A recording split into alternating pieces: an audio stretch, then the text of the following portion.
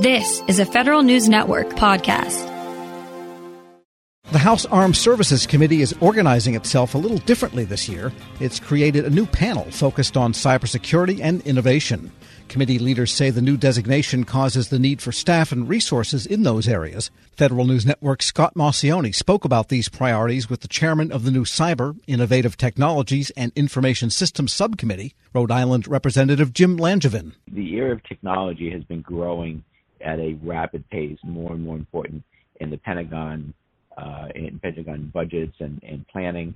And so I've been working on cyber policy for many years, and I've certainly been passionate about deploying the latest technology and ensuring that we never send our warfighters into a fair fight. And that's as true today as it was back when I first started in Congress, but it's growing in importance.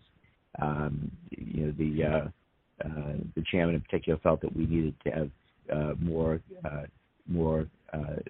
scope and depth focusing on these issues. And so as cyber and AI and information operations have become more and more important, we want to make sure the right resources and attention is being given to oversight in all of these areas. So we had, just by way of example, over 70 cyber provisions in the last NDAA. I mean, that's extraordinary. And so many, in fact, that we had to create a cyber title, a new cyber title in the bill for the first time. And there were also there were dozens of AI provisions. And really our success in great power competition is going to rely on sophisticated, coordinated digital capabilities. And so the Armed Services Committee needs to dedicate staff and resources to face this challenge and exhibit the oversight that our men and women in uniform deserve. So that's the kind of the rationale behind creating the new subcommittee. What are some of the things you're going to prioritize this year? I know in the past year you created the new cyber position at the executive office. So what are some of the legislative priorities and maybe hearings that we might see in the next year? One of the things I've done in cyber, creating the new National Cyber Director, a Senate-confirmed position in the Executive Office of the President, is the thing that I'm most excited about and most proud of, and it's most needed. But beyond that, so we're going to focus on, going forward on the subcommittee, we're going to focus on such things as force structure of U.S. Cyber Command and whether we're appropriately right-sized in terms of the number of cyber mission teams, so deploying and make sure that we're appropriately deploying the cyber mission force across the protection teams, the combat mission teams, and the national mission teams. So I think we need to probably grow the national mission teams as we get more into defending forward, if you will. But yet that's the smallest number of teams that we have over the scope of the cyber mission force. So we're going to be looking at this. There's going to be a force structure assessment that Cyber Command is going to have to do, and we want to make sure that we get this right. Beyond that, we're going to look at command and control over information operations and the electromagnetic spectrum. I want to examine the roles of Space Command and Cyber Command and the geographic combatant commands to see if we need to streamline. And in particular, when I talk about especially the electromagnetic spectrum, but in other areas of technology, we really need to understand where our adversaries are holding us at risk, where they made gains and insights that offset our advantage, and where they have the advantage. And I'm going to do everything we can to turn that advantage around and swing the pendulum back in our favor. But we should also understand where we hold the advantage and play to our strengths and grow the advantages that we have. Beyond that, though, there's obviously additional recommendations from the Cyberspace Solarium Commission and the National Security Commission on Artificial Intelligence that we're going to look at, and I'm going to work hard on bringing certainly digital talent also to the government and supporting the department's research and development efforts. Beyond that, though, we're also going to focus on SolarWinds, and I should have mentioned that up front because that's one of the first things we're going to be looking at.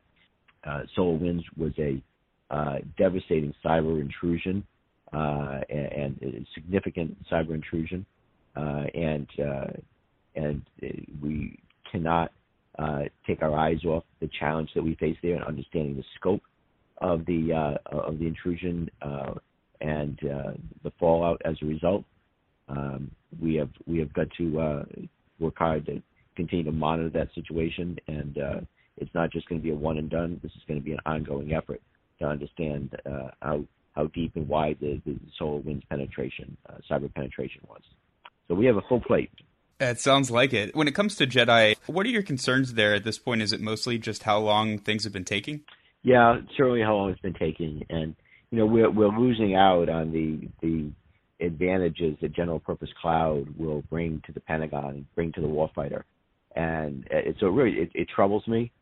It frustrates me. I understand this when it's a large contract. There's obviously going to be challenges when the losing team doesn't go their way. But eventually, we've got to make a decision to move forward on this. I hope that we'll prevail and we'll get this done in the courts, and then we get it green lighted. But it really does need to be a single cloud, and we can't break it apart for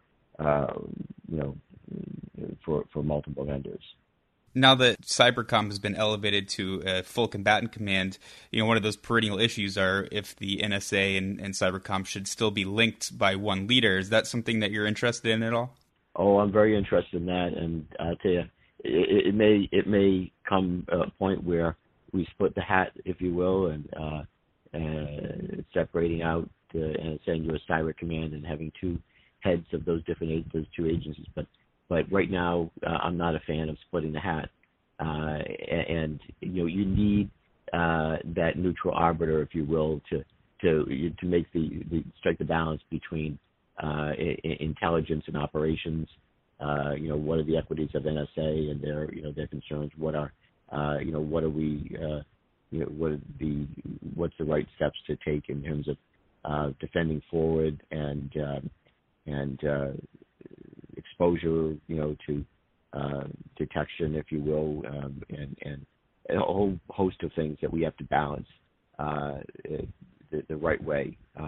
And right now, you need NSA and U.S. Cyber Command linked in the way they are. One informs the work of the other, and having the General Nakasone being the arbiter between offense and defense, I think is and intelligence collection is important. So, and by the way, that became readily apparent of how close NSA and U.S. Cyber Command have to work together when the Russian election interference occurred in 2016, and then post that the Russia small group that was put together to push back against the Russians and be better prepared in defending the country in the 2018 elections and the 2020 elections. We are going to need that to stay that synergy to stay in place and stay strong going forward. So there may come a time when we split the hat at NSA and U.S. Cyber Command, but we're nowhere near that yet.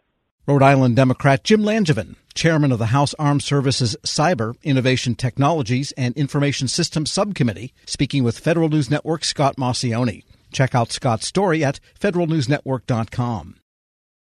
Grab a 30-day free trial of Live by Live Plus, and you'll get unlimited skips, commercial-free music, and all of the podcasts and live streaming events you can handle. Visit livexlive.com/podcast1 to learn more and start your free trial.